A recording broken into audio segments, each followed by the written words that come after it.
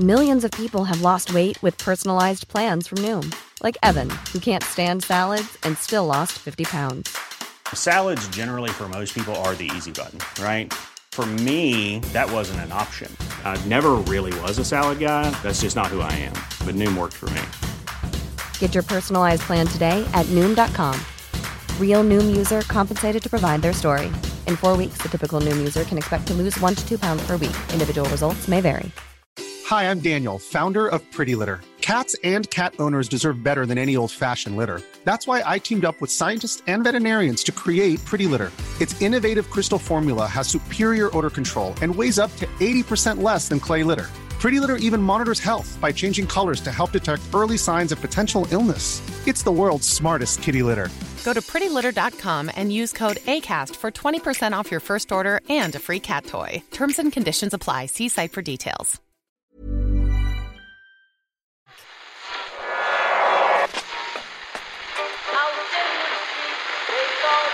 What phone is that? That's the second time it's gone off. They never go home, they never go home, they never go home, those boys.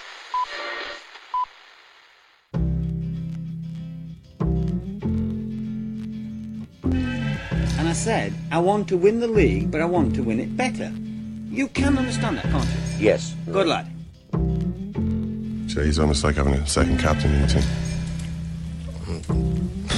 Second captain, first captain, whatever. Thank you very much for taking a little bit of time out of your day to join us for Tuesday's Irish Times Second Captain's Olympics podcast, Ken. How are you? Good, Owen, how are you? I'm alright. When a major championship medal is won by a clean athlete who beats a competitor with a past record of doping, it's not too surprising to hear fans and media describe it as a victory for clean sport. You know, you hear this quite a lot. Such is the vicious atmosphere surrounding the swimming so far in these games that it's the swimmers themselves who now feel free to make those statements. The women's 100 metre breaststroke was won by Lily King, who beat Yulia Efimova yesterday. This was we had talked a little bit about Efimova on yesterday's podcast. So King describes it as a victory for clean sport. I showed you I can still compete clean and win. Should people who've been caught for doping issues be on the team? No, they shouldn't. There shouldn't be any bouncing back and forth. I stand by what I said yesterday, but I have to respect the IOC's decision. So she respects the IOC's decision while rubbishing it consistently and slamming her Russian competitor, who had to sit there in the press conference and listen to this. Well, I think what you can work out from what she says is that she doesn't have a lot of respect for the IOC. No. That's what's going on here. Yulia Efimova is just a symptom of the problem here. She's not really the cause of it. And I think increasingly the athletes are beginning to identify the governing bodies themselves as the real problem here. It was pretty personal towards Efimova as well. When King won her semi-final, she put her index finger in the air as in I'm number one to deliberately mock Efimova, who celebrates her races by doing that. And she said so afterwards. She made it pretty clear this is what she was doing. So maybe she is having to go with the IOC, but I think she's taking great pleasure in beating her Russian cheating competitor too. Yeah, but the reason there used to be a bit more decorum about that sort of thing. And in some ways, I think there still should be. Actually, I don't really. You don't like it? Well, I don't. I just don't think gloating is really a good look. You know what I mean? Oh, here I am. I'm the champion of clean sport and gloating. You know, I just don't think it's sportsmanlike. Maybe my attitude is old-fashioned, but maybe it's old-fashioned because the athletes feel as though, you know, who else is going to do this for me? I don't have. You know, if the governing bodies are going to basically overlook doping, and then when it happens, say. You know, it doesn't really matter. Come on in anyway. It's all then it's left to me to express my disgust. It's left to me to do this myself. You know, have a pop at Efimova. Maybe they obviously don't like each other. They don't have any respect for Efimova the way that she's served a couple of bans on his back. You know, athletes who don't take drugs don't really like that. It rumbled on in the men's pool as well. Well, it's the same pool, but in the men's event, Sun Yang, our Chinese pal, he won gold in the 200 metres freestyle. And in the meantime, Australia has flatly rejected calls for their swimmer, Mac Horton, to apologise about calling Sun Yang a cheat earlier on in the competition. So there's all that. Michael Phelps was asked about everything. He says, I think it's sad that we have people in sports today who are testing positive, not only once but twice, and still having the opportunity to swim at these games. I guess that was in reference to Efimova. Although the Russians seem to feel that not all is right with Michael Phelps, Ken. They're going big fish hunting. Yeah, the Russians have pointed out that Michael Phelps is covered in these weird sort of hickeys. He's got these circular hickeys all over his body. What is going on? And he's doing some kind of cup, some faddish, nonsense. So, sort of a cup massage therapy that supposedly increases your blood flow and all this kind of. It increases circulation and feelings of well-being. So in many respects is quite similar to meldonium. That's what Russian state TV said, was it? Yeah. People are taking meldonium to improve blood flow and well-being. So if this is if you're doing this to improve those very things, or at least the subjective feeling of that, then really, what's the difference? Yeah. Well, they've got a point in one respect, in that there's nothing illegal about what Michael Phelps has been doing. This is why he's not doing it. He's doing it because he thinks there's a benefit to doing it. Similarly, when all of these Russian athletes, and not just Russian athletes, were taking meldonium, there was nothing illegal about doing it. They were taking it because they knew there was a benefit to taking it. Maybe their approach is just a little bit more scientific and a bit less superstitious. But was it ethically any different, really? I mean, this is the question. This is the difficult thing. When they were taking meldonium, it wasn't illegal to do so. I mean, a lot of them, the problems they had was they kept taking it after it had become illegal. But it was still the same thing. You know what I mean? Yeah, it's a pretty heavy-duty medication to be taking, though, as opposed to just getting a massage with some cups. Heavy-duty medication, but it's hard to know where to draw the line. The line is not. It's not immediately obvious where it should be. I mean, if it was illegal heavy-duty medication, then what's the problem? The big issue that seems to be attached to this cupping therapy is that every article I read about it explains what it is and then says there are a lot of doubts raised as to whether or not this actually does have any benefits. So I'd love to know the mechanism by which it's supposed to operate, because I don't see necessarily how it does work. I mean, we haven't even mentioned the most impressive swimmer so far. Katie Ledecky? No. Katinka Hosszu. She's been she's been dominating it. She's been killing everybody. And I find her pretty incredible. I mean, looking at her history, she really is quite a late developer for a top-class swimmer. I mean, really kind of started dominating the events in her mid-20s. Right. Which is just an unusual career trajectory for a female swimmer. It's a sport in which, a lot of the top competitors, you can be a top competitor age 15, 16. You know what I mean? A little bit older maybe is your prime, but you would have thought that. Now, okay, so what age is she now? What age is she now? She's 27. And she started getting particularly good 3-4 years ago. Right.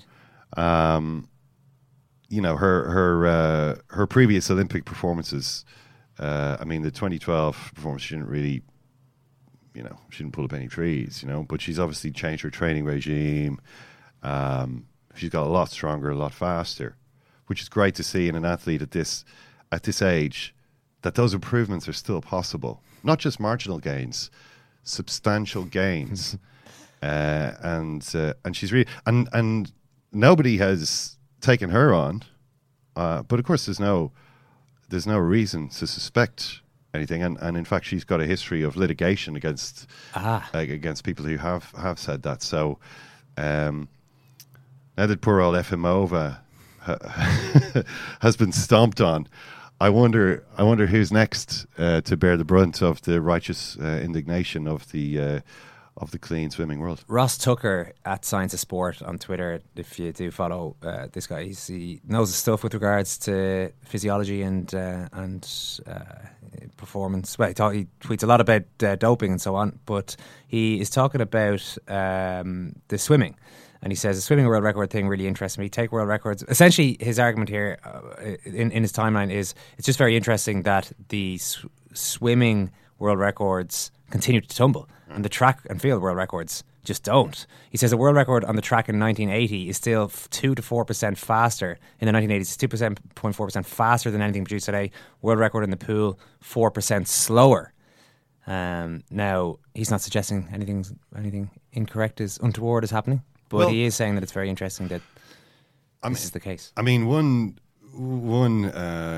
reason for it, I guess, has to do with the fact that with swimming, there are a lot more technical adjustments that you can make compared to sprinting. And there's also recently it's become a lot easier to study exactly what you're doing in the pool and how effective it is to make slight variations. But remember, there were all those records being smashed a few years ago. The suits. With the suits, and then it was seen that these suits were actually unfair. That I can't remember the exact reasons, but it was seen that they were too good. Yeah, you can't make suits that good. So it's funny that even compared to that era, you still see 3 and 4 records go in a single night in the pool. Oh yeah, but I mean, I do think that some of it has to do with the fact that you can, compared to running. I mean, people when someone is running, it's quite you can see quite easily what they're doing. That's not really been the case with swimming for, not in the way that you have now, when you can everything can be analysed to such a much greater extent on video in slow motion. You can really understand what's happening with a stroke and study the effect of slight changes. I mean, I do think that there are a lot of ways in which improvements in technique could make you faster. I think that is the case. And then you've got the improvements in conditioning. And then you've got the rampant doping. You've got the rampant doping, which is obviously happening. So, some people are doing it. How can we can't say who. We don't know which swimmers particularly are doing it. I mean, at the last Olympics, a lot of the suspicion focused on Ye Shiwen, the Chinese swimmer, who broke the world record in the 400 IM. She swam it again this time and just, sank without trace. It was, why are you here again? Why have you bothered turning up to this Olympics? Because this is just ridiculous. What's happened to you? I mean, you've shredded your legacy. To turn up and it was kind of like a reverse Michelle Smith type of trajectory. You know what I mean? Outstanding medal-winning performances followed 4 years later by utter anonymity. Her world record has since fallen. Remember that when she did that record, there was controversy because it was like she'd done the final split, the freestyle split of the IM race faster than Ryan Lochte had done in his equivalent of the race.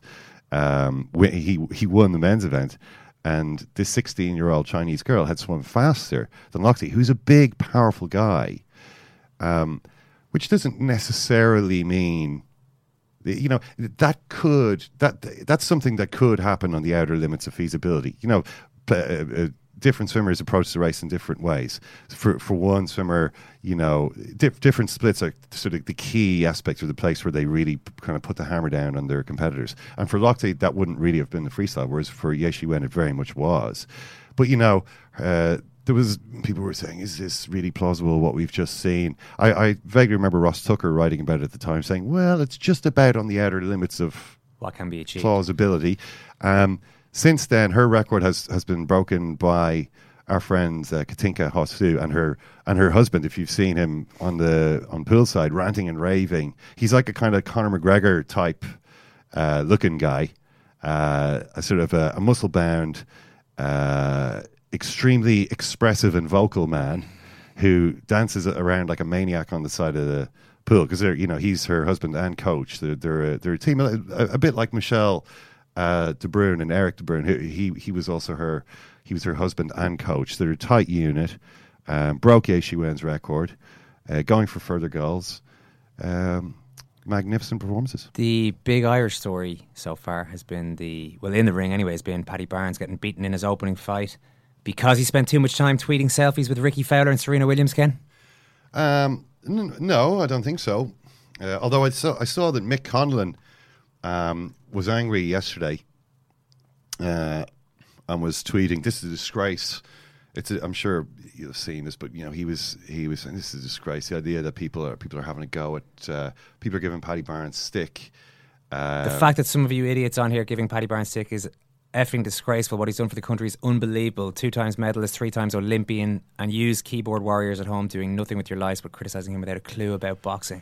Yeah, and because people were going, "Oh, Paddy, not a great performance after all the hype in the build up, and it's, I can totally understand why people would do that. You know, I mean, people are casual fans. Paddy Barnes doesn't mean that much to them, and I do think empathy is generally in short supply on the internet when you see somebody who had been such a big figure in the build-up and had drawn so much attention to themselves falling flat on their face. But you'd swear you're talking about a guy who has never even competed for Ireland before. This is one of our all-time great Olympians who's won 2 bronze medals.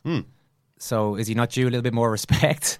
Yeah, he is, absolutely. And I would not be one of those people tweeting Paddy Barnes, haha, Barnes, you are not so smart now. You have been knocked out. Haha, lol. I would not do that, because I have got a bit more respect for Paddy Barnes and what he has achieved. However, I can see that it is predictable that, you know, when there's the performance is so disappointing, and there has been so much attention drawn in the build-up.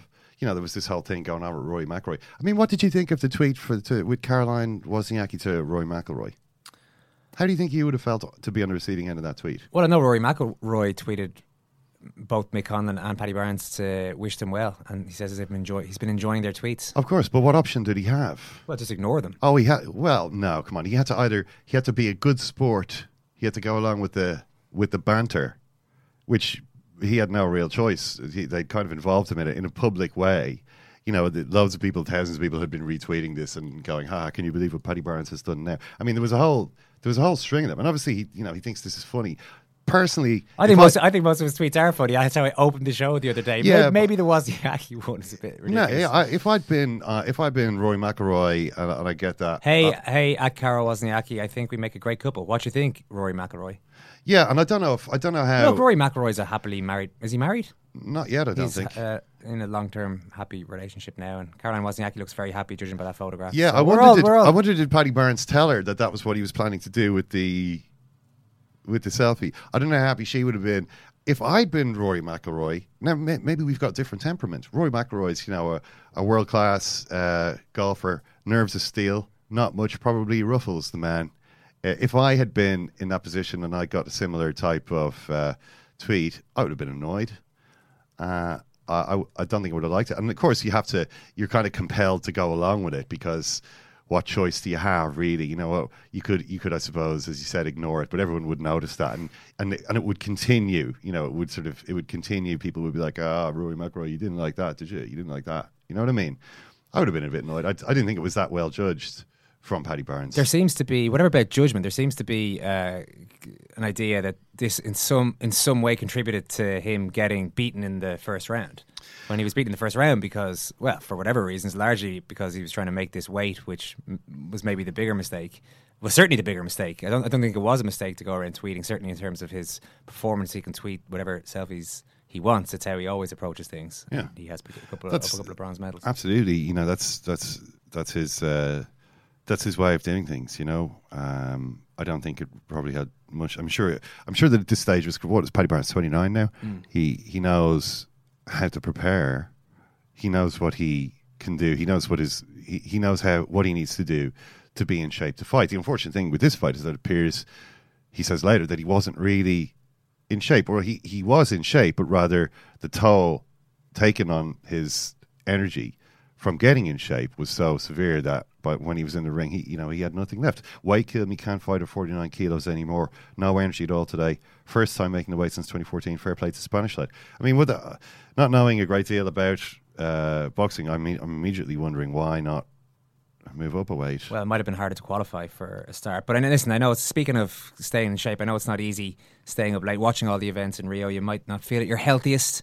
There's not much sleep being had. Maybe you're not eating the best foods as you lie half asleep on your couch at 1 a.m. watching highlights of Edward Ling getting bronze for Great Britain in the men's trap shooting. But listen, we're here to help. Specifically, Derval O'Rourke is here to help. She's in studio today to talk about her new book, The Fit Foodie, and to look ahead to the start of the track and field in Rio. I'm pretty sure we'll get stuck into some doping chat there too. Derval's always been really interesting on that topic with us in the past. Of course, Derval O'Rourke is one of Cork's legendary sports people, and she might have a couple of 2016 Olympians joining her with that status. Paul and Gary O'Donovan from Skibbereen powered to victory in their opening heat of the men's lightweight double sculls, and then went full Cork in their post-race interview. we were almost disappointed we couldn't race yesterday. We were looking forward to that. Would have been a bit of crack, but we had to settle with this. We handled it very well, so yeah. You know, we're well used to a bit of wind. That kind of thing wouldn't faze us at all. Family and friends here, they're making plenty of noise for you. How much does it mean to have them here? Brilliant, and I'd say they're making plenty of noise at home as well. But you know, I heard them with 500 metres to go, and I could hear someone roaring at me from the grandstand, and that's a good bit. That's 250 metres I could hear them from. Yeah. Most of them are shouting up skip. Up skip, not rather in Ireland, but you know, to have them all here and to have such smiling faces and everyone cheering for us after the race, you know, it's a huge honour first to be representing our country and to have a lot of people here screaming us on. It's brilliant. And big shout out to everyone gathered at home as well. There's a good few in the grandmother's place in Ballincollig, and there's a few different places around Skibbereen as well, kind of holding little gatherings, so a big shout out to all them as well. Paul and Gary O'Donovan, Ken, remember the names. I will. I'm sure you'll be seeing more of them over the next few days. Let's get over to Rio. Let's get over to Rio to check in with Ewan McKenna, Sunday Business Post columnist. Ewan, how are you enjoying it so far? It's interesting. It's fairly hectic. I suppose I remember a few years ago reading a line that kind of the Olympics are interesting because every time you turn a corner, it's the biggest moment in someone's life, and it's certainly like that. So. No, I mean, there's good and bad. There's the flip side, of course. When you live here all the time, you kind of see what's going on within Brazil, and you're not in the bubble of the Olympics, as a lot of journalists are. So, I mean, there's that as well. There's the moral issue, but it's interesting. We, myself and Ken here, have been disagreeing somewhat on the criticism surrounding Paddy Barnes' exit from the games yesterday. Ken feels, along with a lot of others, that maybe he shouldn't be tweeting so much. Maybe he shouldn't be quite so flippant in his approach to the last few days ahead of the Olympics. What do you think? Well, you see, Paddy's always been like that. And to kind of say in defeat, this is an issue all of a sudden, Paddy, you shouldn't be doing that. While he was winning medals the last two Olympics, he was doing exactly the same thing. Well, it's more a case, Ewan, really, of you can't really complain. The criticism is predictable in the circumstances. Yeah, I mean, I think he just ran out of road. I mean, when you're 29 and you're trying to make weight like that, I mean, it kind of makes jockeys look more remarkable, like the Tony McCoy and stuff, because they do this late into their 30s and they keep making this weight. But I mean, Paddy's had issues for 2 years now, trying to get down to weight, and you could see it. I mean, when he sat down at the end of the first round yesterday, and he kind of just blew out, and he looked absolutely exhausted. And it was an interesting one because most people there are looking on, kind of, Paddy comes out and everyone's kind of sitting, lounging back in their chairs, presuming this will be business as usual. And then by the end of round one, everyone is sitting on the edge of those chairs thinking, Jesus, this could be trouble. This could be the end of the guy. And no one expected it for that reason. But when you're in your late 20s, I mean, I suppose look at it this way. Can you imagine being your weight when you were 20, when you're 30? It's a hard thing to do. It's a hard thing to maintain. And I mean, Paddy has a reputation of being immensely cranky all the time in training camps and whatnot. And again, that's free. That's going back years, and that's again going back to trying to make weight all the time, not eating properly because he's trying to make weight, not hydrating, and it's finally got the better of him. But I mean, to go back to your initial point, I mean, the Twitter thing is just Paddy. I mean, okay, the tweet kind of about the crisis in Irish boxing and kind of taking the piss out of Michael O'Reilly or whatnot. I mean, that for me was more of an issue where someone from the Irish Olympic Council needed to step in that night and tell lads not to do this and not to do that. But I don't think it had anything to do with his ultimate demise. But just on the, I mean, why? Yeah, I mean, as you mentioned, imagine being the same weight when you're 30, 20. Nobody is. Not many people anyway. Why didn't he just move up? I mean, the next weight class, flyweight, is just 3 kilos more. I mean, if the weight cut was such a problem, why was he fighting at an unfeasibly low weight? Well, it goes back to when he started to qualify. I mean, you qualify this weight has been selected for him 3 years ago. And if you go back that long, you had Michael Conlon above him, you had John Joe Nevin above him. So there was that issue.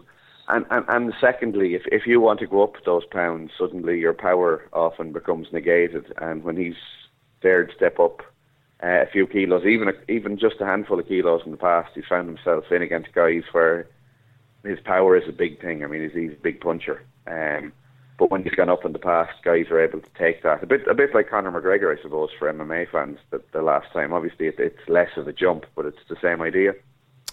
I don't know if you welcome the development that we've spotted over the last few days in various sports, but particularly swimming, whereby what used to be kind of muttered under breaths and where it used to be a kind of an unsaid knowing kind of nudge, wink, wink kind of vibe. Except for Janet Evans. Except for Janet Evans, who nudged, and winked in quite an obvious manner 20 years ago.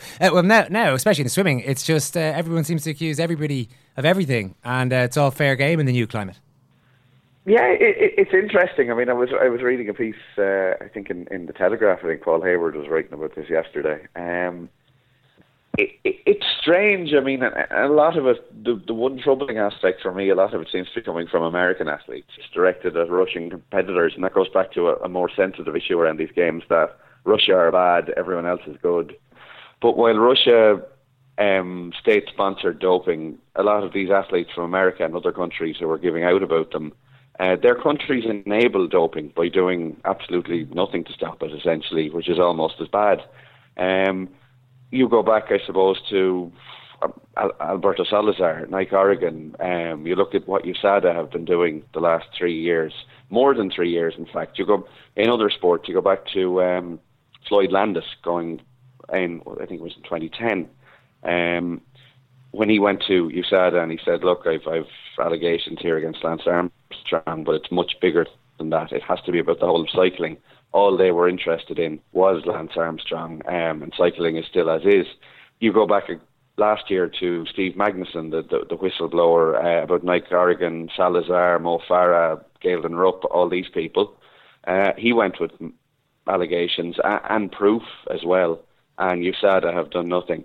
And not just America. I mean, 6 months ago, WADA were rating doping testing programs, and they gave Kenya and Ethiopia 0. Those two countries are here.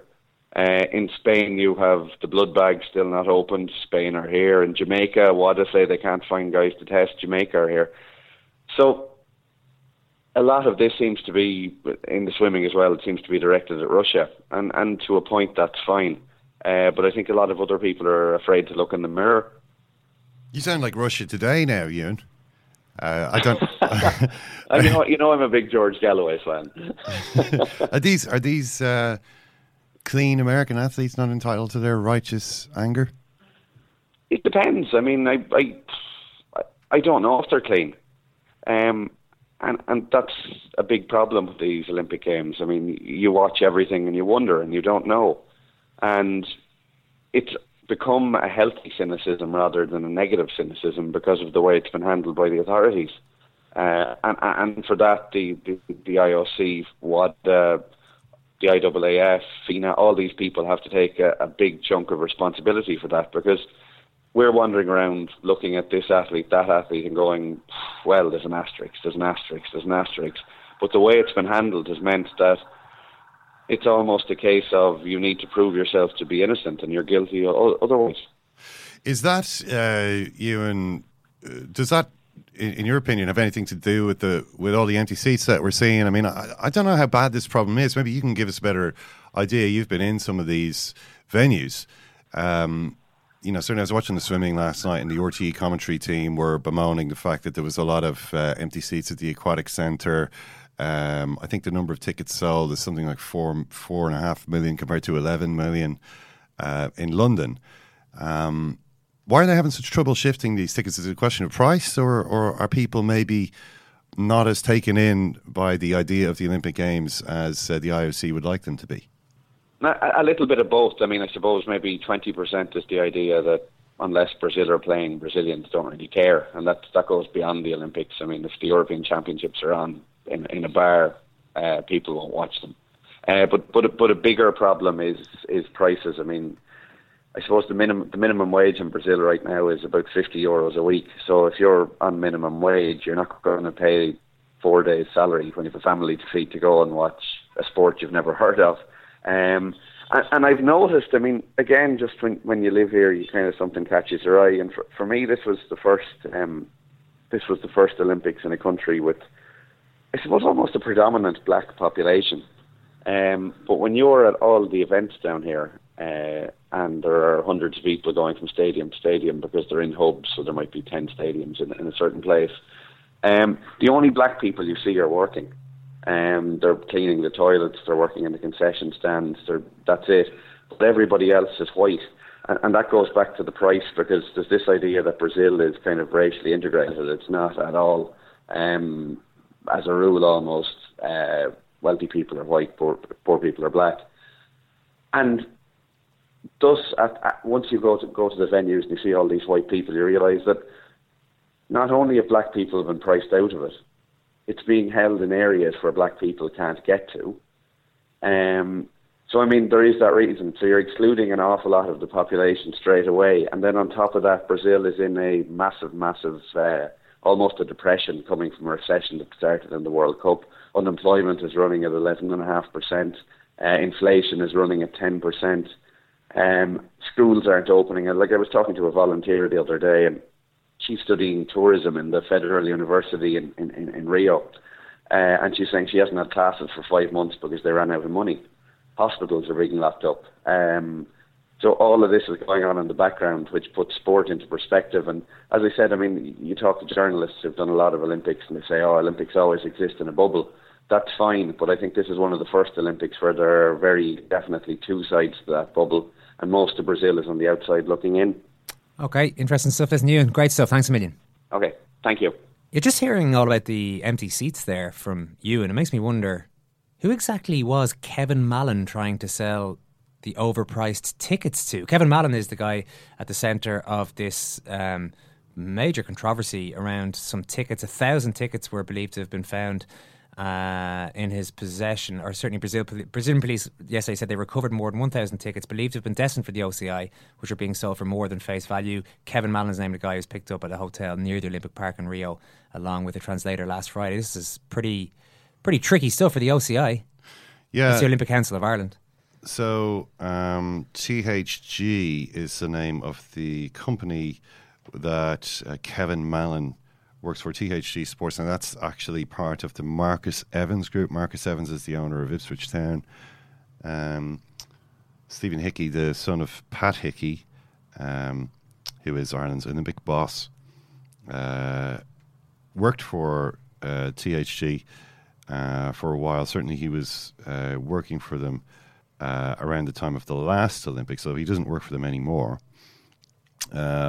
THG also certainly used to be involved in the hospitality at the Aviva Stadium for the soccer matches.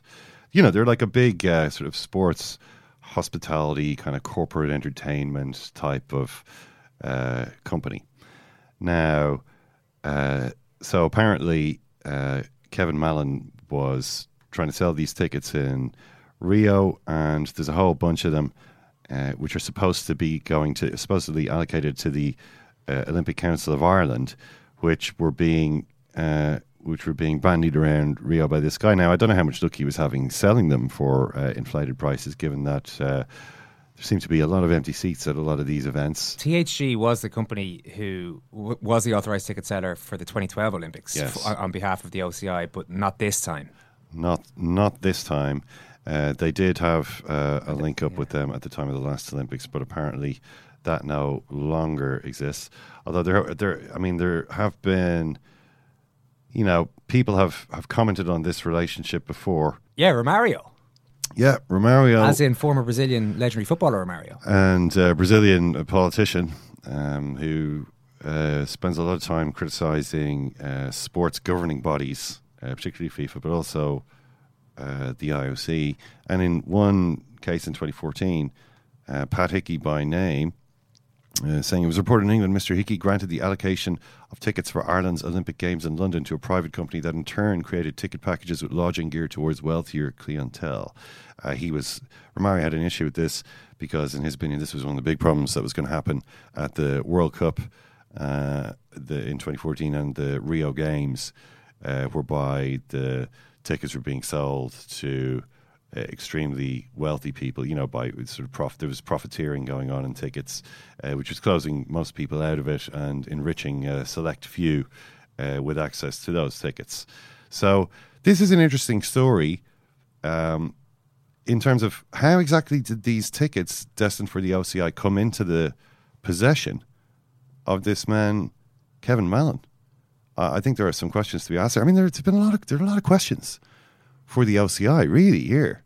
I mean, we've had this whole thing dragging on with Michael O'Reilly. Yeah, and I don't think that's been handled well. No, I mean, I don't understand how it can have dragged on for so long without any clear information coming out.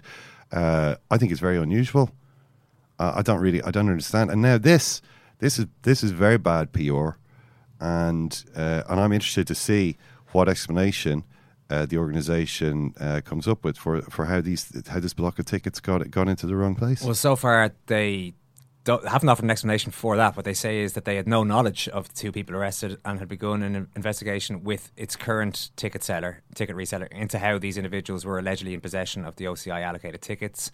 And they say the OCI strictly adheres to the IOC regulations around ticket allocation, sale and resale. We are treating this matter with the utmost seriousness. So we'll see what happens with that. Joined in studio now, delighted to say, by former world and European champion, friend of the show and author of her second book, The Fit Foodie, Derval O'Rourke. How are you? I'm great. How are you? Well, I'm good. I have to tell you that I had the book in my hand this morning. Unfortunately, it was literally yanked from my grasp by Ken here, who's already started leafing through the recipes. So you already have a big fan.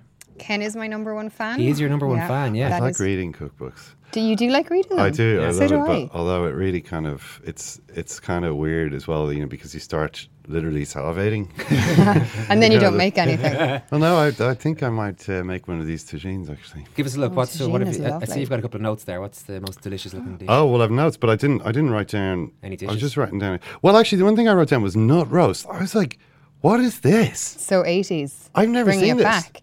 Do you not remember in the 80s if anybody had like a vegetarian coming to their house, the only thing that people used to feed them was nut roast? Do you not remember this? It was like the only thing Irish mammies could cook that wasn't like roast chicken on a Sunday. Really? It's very retro nut roast. Yeah, it's like a vol au vent. I've never come across it. It looked really It's nice. lovely. It's really nice, and it's a really simple way to do it.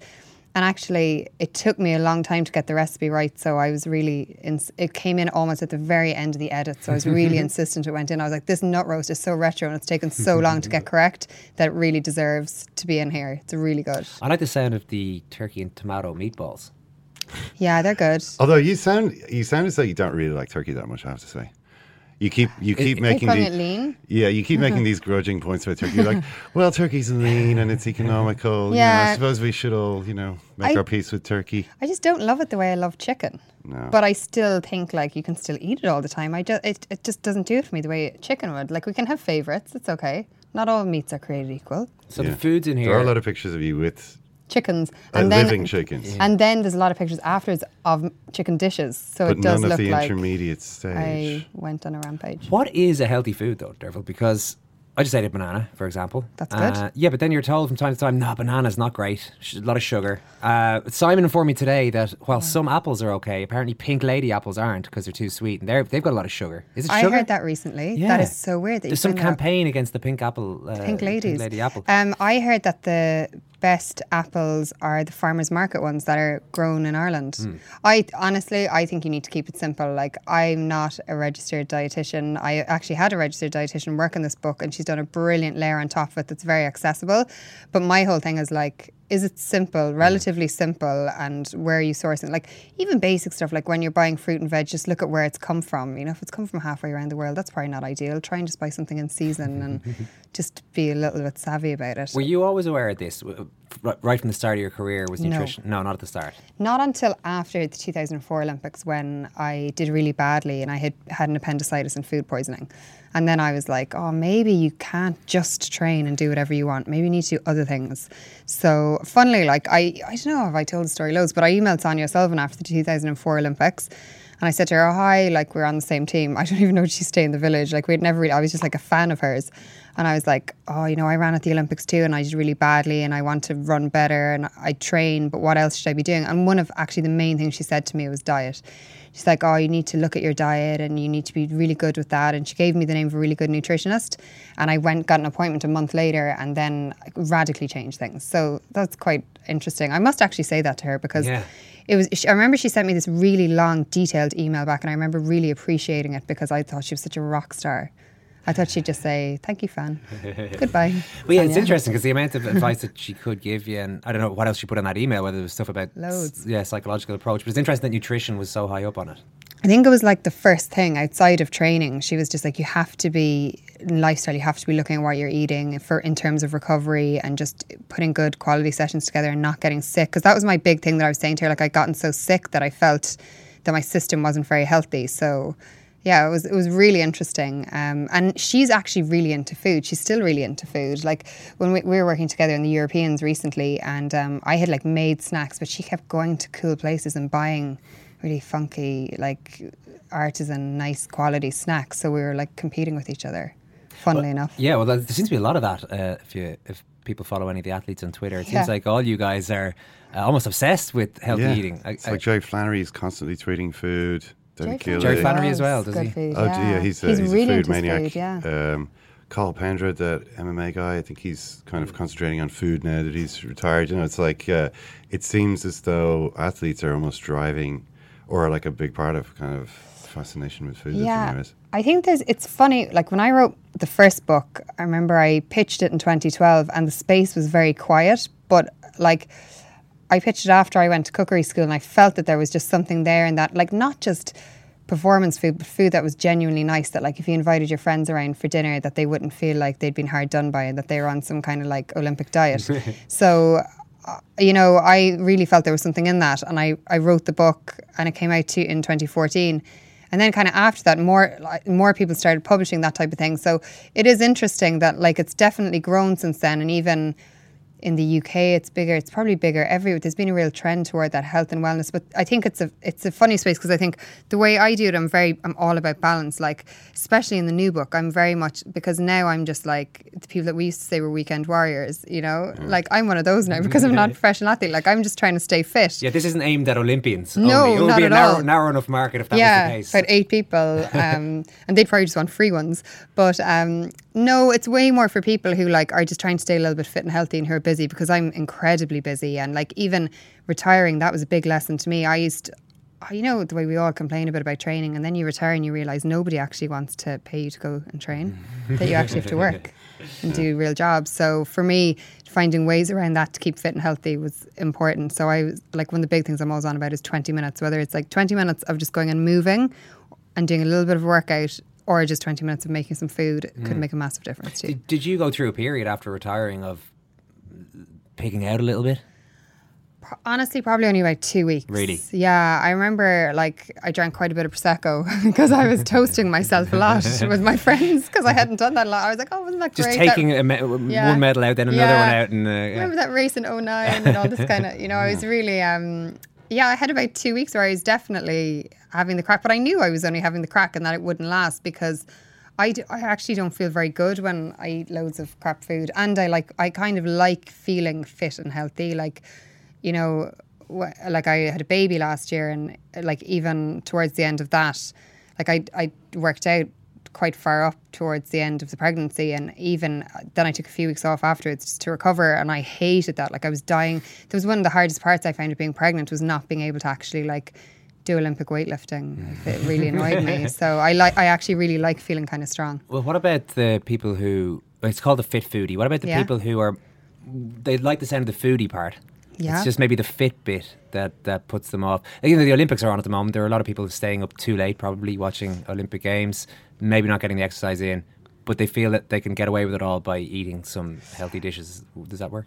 I think you can get away with a huge amount, but I think it's even lifestyle. Like even if you're not, I don't think you need to be on a structured workout plan. I'm not at the moment, so I try and go like I'm staying up in Dublin tonight now, so I'll try and like go out for a walk for 20 minutes. Maybe I might do a little bit of a jog in the middle of it. I'll see how my mood is, how tired I am and stuff. So I actually do think if you're kind of watching your intake of food in terms of trying to be relatively good with your quality of ingredients and how regularly you're eating and stuff, I think that goes a massively long way. I think the fitness is kind of on top of it. I would say it's 2/3 food. I like the note from the nutritionist, which was just don't feel guilty. Yeah. Like if you eat it, then just move on. Yeah, she's brilliant. You know, she's the Olympic nutrition. She's out in Rio with them at the moment, Sharon Madigan. And when I asked her to do the book, she's so sensible.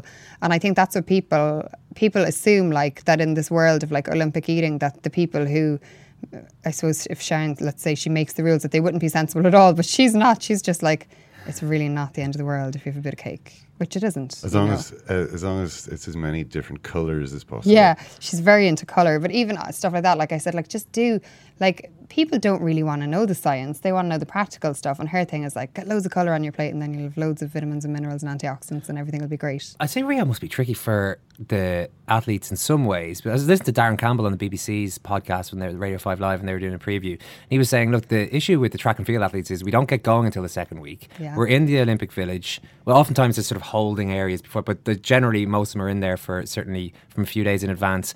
The competitors such as the rowers, he name-checked, finish very early. Yeah. They come into the athletes' village to get pissed and eat McDonald's, and we have to watch them do this. And so like Darren Campbell's talking about these stories where he's getting up at 6 a.m. to go and compete in an Olympic final, and the rowers are just arriving in from their night out and heading off to McDonald's and stuff. It's kind of a strange one that all the temptations that you're staying away from for the entire year are kind of in front of you there.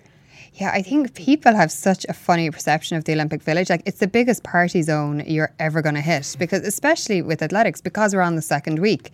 And even Rob Heffernan, like, I think he's on quite towards the end of it. So, like, I was on the phone to him yesterday and he was in his house in Cork, and I could hear the two kids in the background, and like everyone thinks he's in Rio. Like, he's absolutely just not. Staying away from it until as late as possible. Staying much, away, yeah. and he's not. I don't think he's flying for another week. And that's just smart. That's how I would do it if I was doing it. For London, I flew in. I think I competed on the Saturday and I flew in Thursday night late. So I was there for one day. I literally only had time to figure out the bus route and to know where the dining hall was. Like, very little time. Yeah, it doesn't sound like there's any great benefit to being there besides enjoying the experience. But I suppose if you haven't competed yet, you're probably too in the zone to really be taking it in. Yeah, I think as well it depends on your sport. I know certainly with athletics, we're very like certain athletes, I know certainly I was, and I know Rob would be, we kind of do our own thing, and like I wouldn't have gone a lot of holding camps. I just didn't enjoy them. It just wasn't my thing to be around loads of people before big competitions. I preferred to be in my own environment. So other people like to do that. They like to embrace that. They like that kind of team environment, but it's just not the way I was wired. So, and I see them, they're out in, I think, Uberlandia, which I think doesn't sound like a real place. Seemingly it is real. And that wouldn't do it for me, but like some athletes will end up coming out there and running really well and some won't. I think you have to figure out what works for you and what doesn't. I was talking to my husband about this last night, and I was saying I'm like one of those horses that used to travel really badly because all my personal bests were in Europe. Like, I was like, Asia just took me down. I just couldn't handle all that time away. I much prefer things being close to home. Who are you excited about seeing track and field wise from an Irish point of view? You mentioned Rob Heffernan.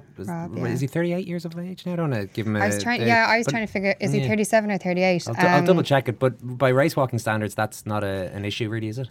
It's not young, but it's not too old. It's I would assume it's his last Olympics. I wonder, is it his last championship full stop? I think he could pull off a medal, but I think it's obviously a very big ask. He had an unbelievably good performance last year at World Championships that went under the radar. He was 5th and he had 2 groin surgeries that most people didn't even realise that he had. One of them was in May, so I actually thought he'd come about 25th at Worlds last year. I remember staying up to watch it because, where was it on? Beijing. So it was on during the night and I stayed up. I was at a wedding and I stayed up to watch it. I think I was possibly the only person at the wedding staying up to watch the men's 50k race walk. And it was phenomenal. And I actually remember thinking, if he can hold on to this form at all and do that in Rio, he's got a very good chance. Outside of that, I think Ciara McGean, if she can negotiate her way through the semi-final into the women's 1500 metre final, she'll give it a good lash. Very hard though. It's a very deep event. A lot of very good girls, good Americans. But getting out of the semi into a final would be astonishing. And then I think my dark horse is Fionnuala McCormack. I think she's like, I keep calling her small but mighty. I think she's ready to go. Like, I texted her after Europeans because I know she was a bit annoyed, and she was quite vocal about why she was annoyed at the time with the Kenyan in her race, and it was so funny. Her text back she was just so annoyed that she didn't win a medal, But I just thought it was really impressive. You know, she just was so irritated at not winning, and it wasn't. She just was like, I'm better than that. You know, like I can win. I don't want to go there and not win medals. And I think that kind of attitude is what you need coming into an Olympic Games. And she's been so under the radar. Like I haven't heard anybody talk about her. No, it's funny for somebody who has achieved at a high level. Yeah, Thomas Barr, Mark English, those kind of guys. They're again very injured. Yeah. Very hard to do a good Olympic heat semi and final without over 400 hurdles and 800 with, if you've been quite injured. Really? I think Mark English looks to be closer to pulling it off than Thomas. He ran well in London in the Diamond League, the anniversary games. He wasn't too far off his PB, but I'd worry about going through the rounds, how his legs will stand up to that. He missed a lot of time. And Thomas, then I was hoping at Europeans that he'd go sub 50, substantially sub 50 in the semi, and I was surprised when he didn't. So I think it's going to be tough for him. I think all you can hope for them is they do enough that they're happy. I just don't think they're in the same shape as last year because of injuries, and it's Olympic year. It only comes once every 4 years. That's just bad luck. We've managed to go almost a whole conversation there without mentioning doping. I know, that's good, isn't it? So the doping question yes. is, I don't know, it's the Kenyan story is the latest one. I saw the Sunday Times at the weekend. So their track and field manager has been sent home. Obviously the Russians aren't going to be in track and field, albeit they'll be in most other sports at this stage. Is it tainting it for you, or is it going to take away your enjoyment? I suppose I'm asking you something in advance, but has it, even in the build-up, has it taken any of your enthusiasm away?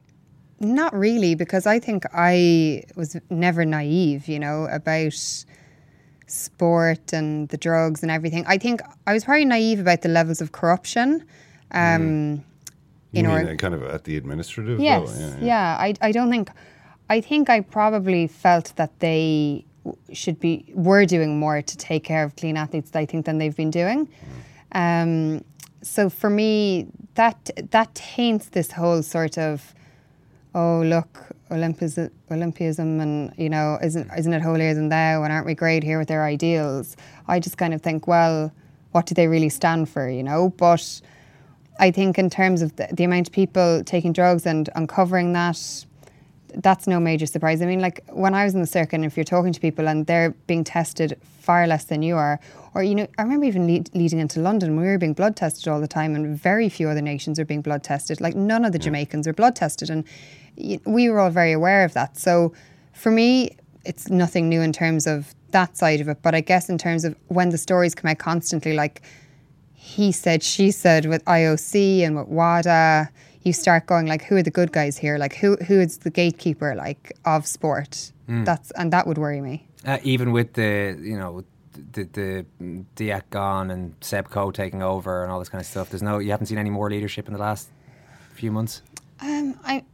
I'm torn on the Coe situation. I feel how did he not see more and do more, and then the eternal optimist in you would say, well, he did see it, but he had to get into a position of power to make any change.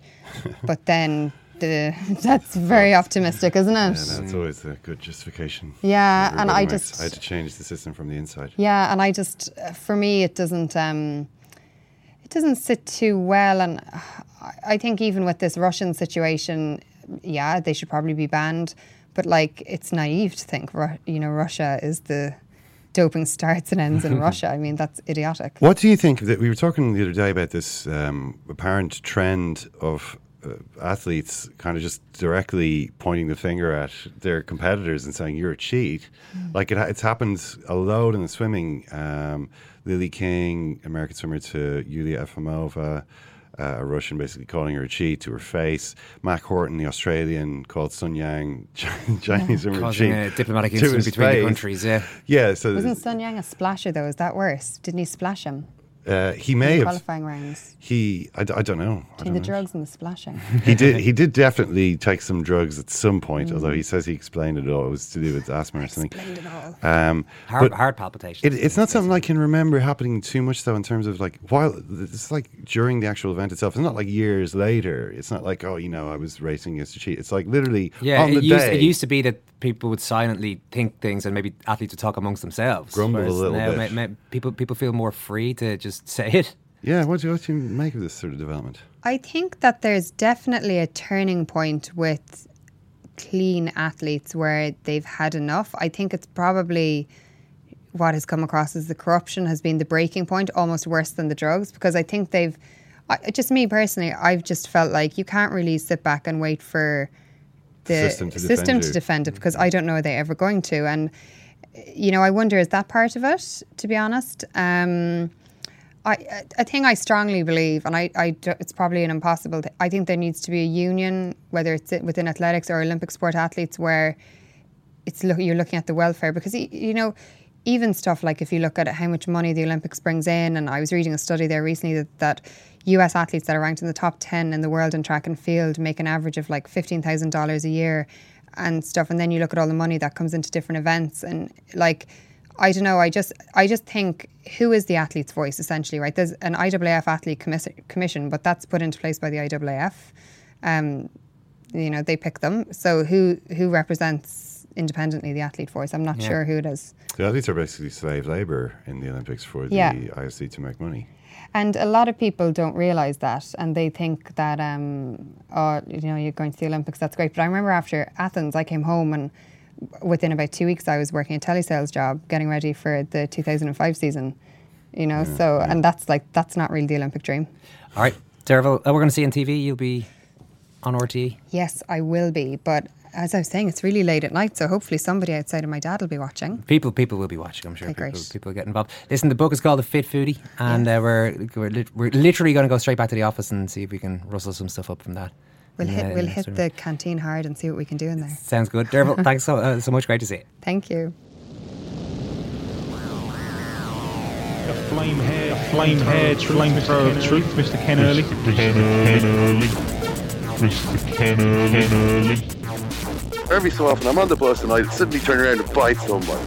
John Hayes I'm talking about, Owen. Yeah. John Hayes. Now, I always thought that was ridiculous. He had won the victory over himself. He loved Brendan Rodgers. That's where it goes from. Thanks a lot, Pepe. Fair to say anybody could have managed those guys? No, of course not. Let me show you right now before you give it up. All right, that's your Olympics hit for this Tuesday. Whatever day we're on at the Olympics. I don't know. They just melt into each other. Friday, Saturday 1, Sunday. This could take a while, Ken. Sunday 2, Monday 3. So today is Tuesday. Today's day 4. But we were really looking back at day 3 because we recorded this early afternoon. So hopefully day 4 will be special for everybody. The women's sevens is done and dusted. Really good final last night. Well, really good performance by Australia.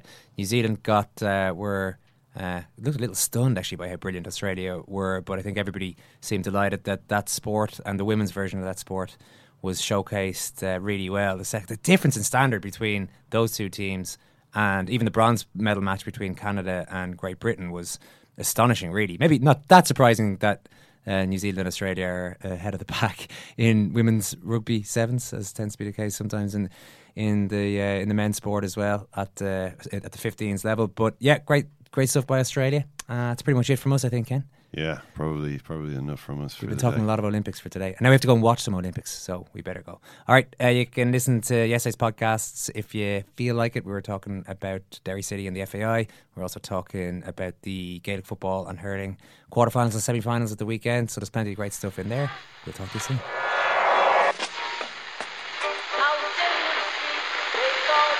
fun is that? That's the second time it's gone off. They never go home.